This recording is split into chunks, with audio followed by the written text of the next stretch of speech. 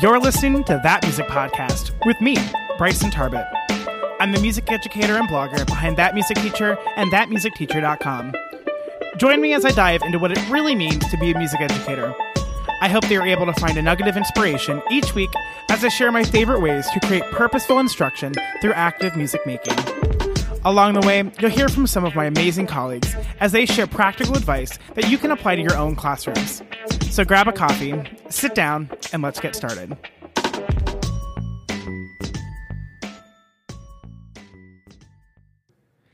This episode is brought to you by Thrift Books. ThriftBooks.com is the largest online seller of used books in the United States. They pride themselves on offering the lowest everyday price on used books on the web, with over 13 million books in stock. Everything from classic children's books like The Little Engine That Could to the latest thriller by John Grisham. I've used Thrift Books for years now, and I can't recommend them enough. To save 15% on your first order, plus free shipping, go to thatmusicteacher.com/thriftbooks. Again, head on over to thatmusicteacher.com/thriftbooks to save 15% on your first order, plus free shipping. Guys, this episode is going to be one for the books, literally. So this conversation was with Vicki Weber, who is a music educator that realized that there were some books that could be published that would really help her classroom. And she realized that by sharing those with others, she could help other students in their classrooms as well. Vicki Weber is a musician and an elementary educator with a love for children's literature. While she's taught a variety of grade levels, primary level education is where her passion lies. It's long been a dream of hers to teach children through the magic of books, and she hopes that you love reading her works as much as she loved writing them. Without further ado, here's my conversation with Vicki Weber. Hello, everyone, and welcome back to That Music Podcast. I'm super excited today because we're going to be talking with Vicki Weber. So, Vicki, thank you so much for taking some time out of your day and talking with me. Yeah, not a problem. I'm excited to be here. So, Vicki, before we get started, will you tell us a little bit about yourself? So, where did you go to college? Where and what do you teach and things like that? Yeah, so I graduated from Millikan University in Decatur, Illinois in 2015. And then since then, I did get my master's in teaching and learning with an ESL concentration, primarily because I found that my ESL students were the kids that were really excelling if you knew how to reach them with the language barrier and all those components that come through. So I was really excited to get that as a master's to enhance my music education degree. I've been at a couple of different schools, but all at the elementary level, pre-K through 6. But my current job, I'm pre-K through 2. And then I'm actually 3rd, 4th, and 5th grade STEAM, which is a cool addition to what I do musically as well. Awesome. So I think this is going to be a wonderfully loaded question, but I ask this to everyone. So other than teaching, what's something that you're passionate about and that brings you joy?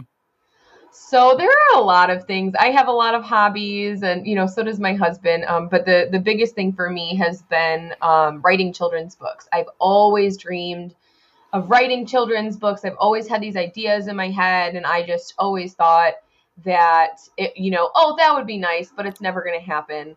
And a little over a year ago, maybe a year and a half, 2 years ago, my husband was just like, well, why not? Why can't it happen? So we started researching, figuring out what to do, where to start, and it kind of went from there. And now I do have 6 published children's books with several more in the works.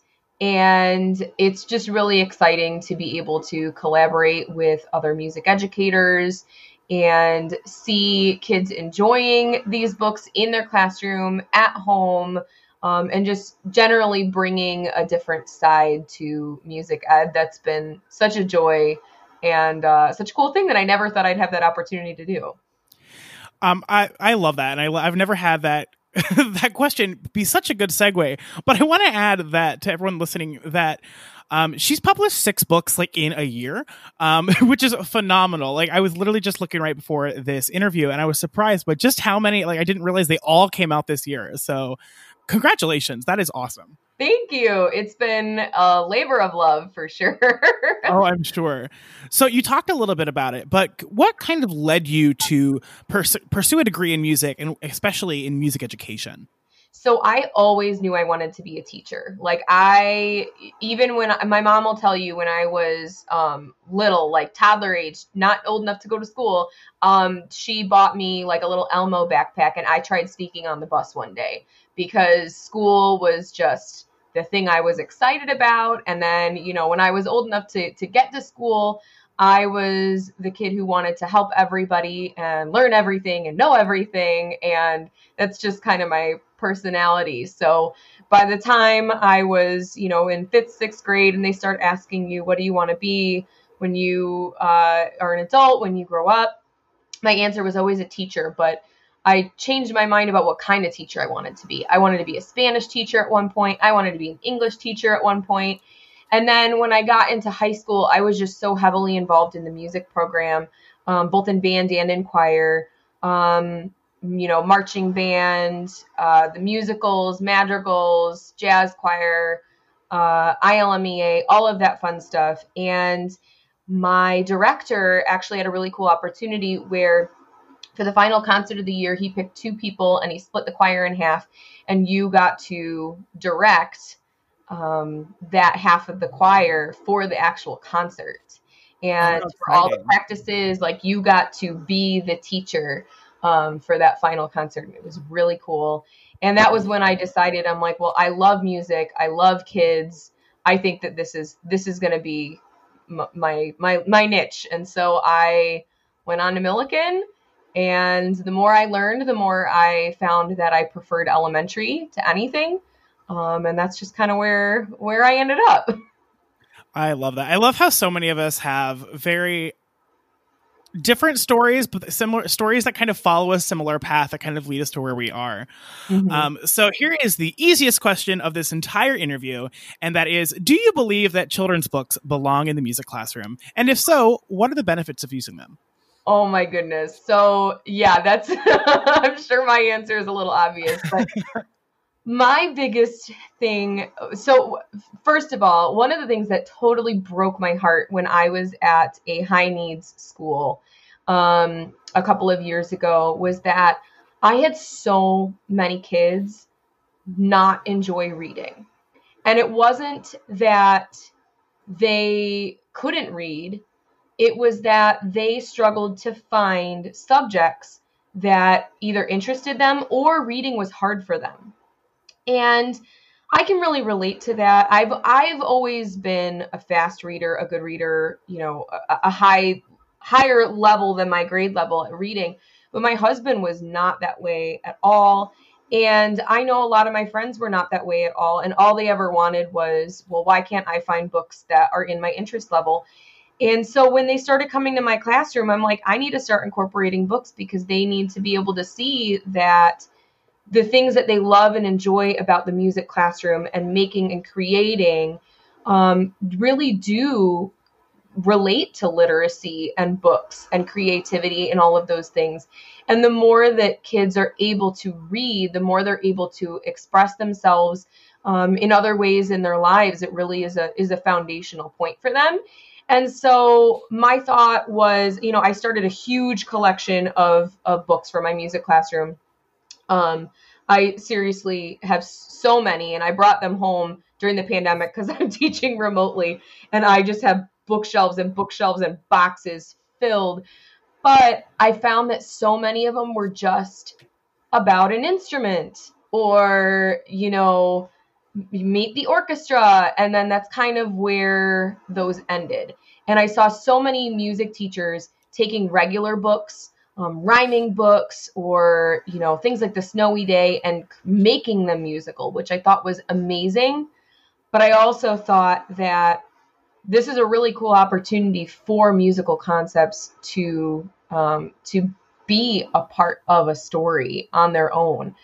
Because honestly, there are so many other bilingual stories and, books that teach sign language. And there's so many cool literary works out there that I just thought, well, why not with music?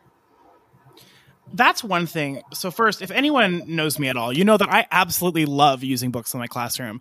And just like you said, I have most of my books are either like they have a rhyme scheme, or there are some books that are like based on songs that are easily singable. But the majority of mine are like books that are on rhyme schemes, or books that I or someone else has told me how to kind of make into a musical concept, or they're like about music.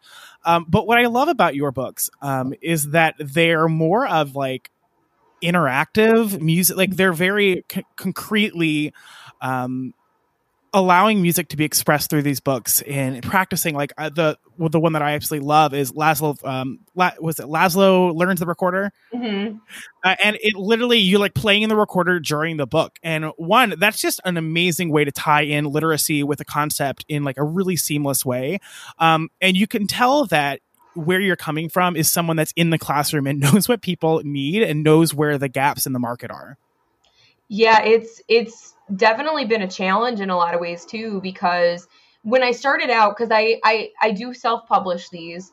When I started out though, and I was reaching out to the traditional market, I realized really quickly that they wanted to change a lot of what I thought made these books special, because they wanted it to appeal to a larger market. And while I can understand that, my thought was, well, then that takes away what makes these books different and what makes them unique, usable in the music classroom. And honestly, my goal with Laszlo Learns Recorder was I wanted any of my students to be able to pick up the book and learn the recorder basics, whether it was on their own, with a parent who had no idea what they were doing, with a paraprofessional who had no idea what they were doing, and then also add those layers to where music educators who did know what they were doing could enhance and make it special for their own classrooms as well. I wanted that variety for accessibility.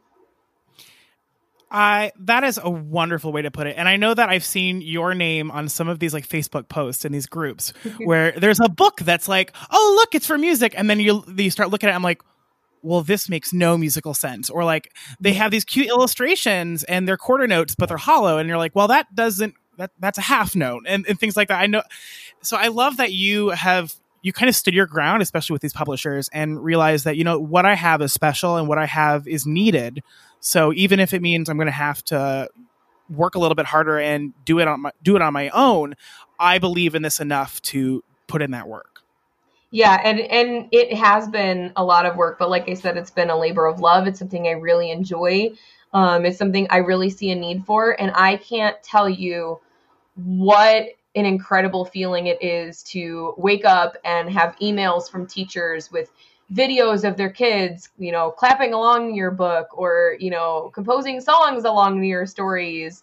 I've gotten picture collages, stories, reviews. I've even had like on YouTube, some kids do like live read alouds of my stories. And some of them are a little too young and don't actually know what the book says. But in my mind, I'm like, that doesn't matter. It got you reading. It got you trying. And really that's the whole point of books, is just that exposure, that accessibility, and getting kids excited about those things. And from a music teacher perspective, it was also really cool because none of my illustrators are musicians. So I've had to teach them, and have a really detailed eye, especially with Laszlo Learns Recorder. I was sending videos of, okay, here's how you hold it, and here's how you play it, and oop, his cheeks are puffed out. I don't want that, and all of those fun components. That is so exciting. So you can tell that you've just put in a lot of, it's very high touch you're doing this. So I'm going to go a little bit out of order as what I thought I would do. But anyway, can you tell us a little bit about the process of self-publishing? Because I know you said that, the traditional publishing route really wasn't for you. So how did you go from these publishers are wanting you to change some things that you don't feel comfortable changing to publishing your own books? Yeah. So first of all, you have to just start with writing the story. And it's really interesting because I had my concepts, I wrote them down, And, then you move into the editing phase. Well, what I didn't know, and a lot of new authors don't realize, is that editing is so much more than just, do you have commas in the right place? Did you spell everything correctly? It's so much more than that. It's all about the plot, the development, the tension, the character interactions, the quality of your dialogue, even things like, do you need this line because can the illustrator portray this? Those are things that people don't always think about in picture books. And so it was definitely a learning curve.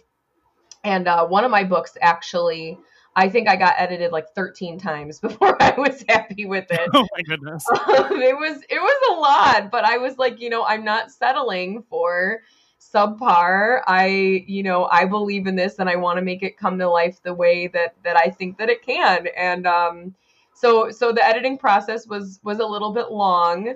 But then from there, I just had to find an illustrator who could put everything together. I had to research how I was going to print, how I was going to market, how I was going to get it into stores. I had to look into like how to get reviews and how to get visibility, how to write press releases. There are so many, nuances that go into self-publishing. And I could have outsourced some of it, but nobody understands my concept the way that I do. And I found that the couple of times I tried to outsource like a press release or a book description, they ended up falling back to, this is a song about music. And that's kind of where that ended. And I'm like, that's not where the magic ends, though. So I know you mentioned this a little bit earlier, but can you tell us like what led you to begin writing children's book? What was that journey from realizing that, oh, this is kind of a cool idea, to realizing this is something you really wanted to dive into? Honestly, when I was incorporating books in my music classroom, I just kept thinking and trying to find ways to make it interactive. And my very first idea was actually the concept of Rhythm Rescue, which was just released in August. It was not my first book released, but it was my first book idea. And I held on to it for so long because it was like my baby. I was, scared to release it into the world and see what people thought about it and all of those things. But I thought that if there's all these books like Don't Push the Button, or there's a monster in your book where you shake the book and turn the book upside down and, touch the pages and whatever, why can't there be that with music? And so with Rhythm Rescue, the students have to clap the correct rhythm to activate the superhero's powers and keep the story going. And so I came up with that idea. Literally, I was in my classroom. I don't even remember what book it was, but I started having them do things along with the story, whether it was clapping or, shouting at the character or whatever it was to get them more engaged in that musical book. And so from there, I'm like, well, why can't this be the plot for one? And it just kind of took off from there. That's where the ideas started spiraling. And I tried to think of all of the different concepts that we teach in music ed and how those could become interactive components in a story. Again, just talking to you, I can tell that the books that I haven't read all of your books, but I can tell that your books fill a need because you've had them. Again, just like you said, you realize where you were missing in your classroom. I know for me, there are very specific concepts that I'm like, wow, I wish I had a book to reinforce this, or, I wish I had something. And that's what I like about some of the books that I've seen of yours. So I know that you've mentioned Laszlo Learns Recorder and Rhythm Rescue, but can you tell us a little bit about the other books that you've written and kind of, how you can be used in the music classroom? Yeah, so the Song Garden is really neat because so basically in that concept, there's a girl named Kala and there is a showcase where the whole town gets together and writes their own song gardens, and the flowers are magical. So at the end of the showcase, all of their flowers sing the song that they composed. And Kala gets totally stuck. She sees all her friends making things and she doesn't even know where to begin. She's drawing a blank and she feels really bad about it. And then she sees her mother and her little brother making a garden, and she asks her mom, well, aren't you afraid that he'll get it wrong? And her mom says, well, that's the best part about creating something that's yours, is there are no wrong answers. And so that gives Kala the idea to just try and put things on the page, so to speak.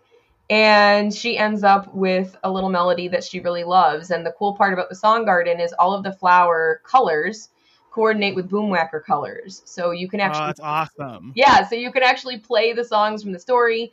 There's a blank Song Garden in the back, so teachers can photocopy it or put it in, Seesaw, any of those tech tools that they're using right now with the pandemic. And they can actually have their students, drag and drop the stickers or draw in the flower gardens or just play them on Boomwhackers. And so it has that extra layer. But that was really inspired by how many students I have that were so afraid of failing. I was so afraid of just putting themselves out there. And I think that it's an important thing to remember, is that when you're creating something, it's yours, and it's yours and it's special, and no one can take that away from you. I love that. It's so hard, or it's so easy for our students to get stuck in the false dichotomy of being right and wrong. Mm-hmm. And then you realize that, it's harder for them to realize that, especially in music and other creative arts, that there isn't necessarily a right or wrong answer some of the time. Sometimes there are many answers, and sometimes there are answers we didn't even know about, that we weren't even expecting, that are totally acceptable. So I love that you're forming not only musical concepts, but like character development, and just, growth mindset and things like that. And I have absolutely loved seeing the parts of the books that I've seen. And I think it's so important for our students to have that understanding that, again, it doesn't matter if it's wrong or right, it's yours. We're creating something new. Yeah, absolutely. Yeah, and then the other one that just released was Tiger Tempo. And that one, when did that release? December 1st, I believe. Yeah, so it's been out for not even a month yet. And that one, I distinctly remember I was laying in bed one day, and, we're trying to fall asleep, and all of a sudden I'm like shaking my husband, and I'm like, Tiger Tempo. I can make one with tempo, and there's going to be a tiger. And I explained the whole concept. And he was like, okay, honey, go to sleep. I love it. I'm like, wait, I have to text this to myself. I won't remember it if I don't, so Tiger Tempo is a fun one, but it's definitely geared towards like my younger level students. I kind of have my pre-K students in mind when I was making it, but it's basically the concept is help the tiger win the race, tap the beat to keep his pace. And so on every single page, the tiger is doing something in this little relay race, and the kids have to help him keep the tempo so that he doesn't trip and fall. And there is a page at the back of the book, because you always have those kids when you get to Presto that just like to clap like crazy instead of actually keeping a steady beat. And so there is a page to show them if they get like that, oops, tiger tripped, try again. And then they can try again to keep him on track. But every single page has a little speedometer in the corner so that the kids can see the different tempo terms, and actually help him win the race by helping him keep the correct pace for what he's doing in the book. So that was a fun one too. And that was very illustrative. And that illustrator is the same illustrator as Rhythm Rescue. So, Vicki, I've loved being able to chat with you today and learn a little bit more about your books and kind of the journey that you've gone on. But I know that I'm going to have a lot of people that are going to be wanting to check out your books and learn more about you. So where can we find more of you? So Amazon's going to be the easiest place to find my books, but they're also available on Barnes & Noble. You can also request your local library or your local bookstore, and they can order through their Ingram database as well if you'd rather support some of those smaller businesses, or your local library. And then as far as like keeping up with me, I'm on Instagram, Vicki Weber Books on Instagram. And then my Facebook page is Inspiring Imaginative Minds. And then my website is trunkupbooks.com. Trunk up like an elephant. All right. Well, I will be sure to put all of those links in the show notes for this episode so that if anyone wants to check you out, which I highly encourage, they will have no problem finding you. Vicki, thank you so much for taking some time talking with me. I have absolutely loved it, and I can't wait to go check out some more of your books. Thank you so much. It's been a pleasure to be here. Thanks, Vicki. If you found this episode helpful at all, I would really appreciate you leaving a review on iTunes or wherever you listen to podcasts. Not only does this help me understand what you find most helpful, it also helps more music educators just like you find the podcast. To check out the show notes for this episode, including any links mentioned, head on over to thatmusicteacher.com/show notes.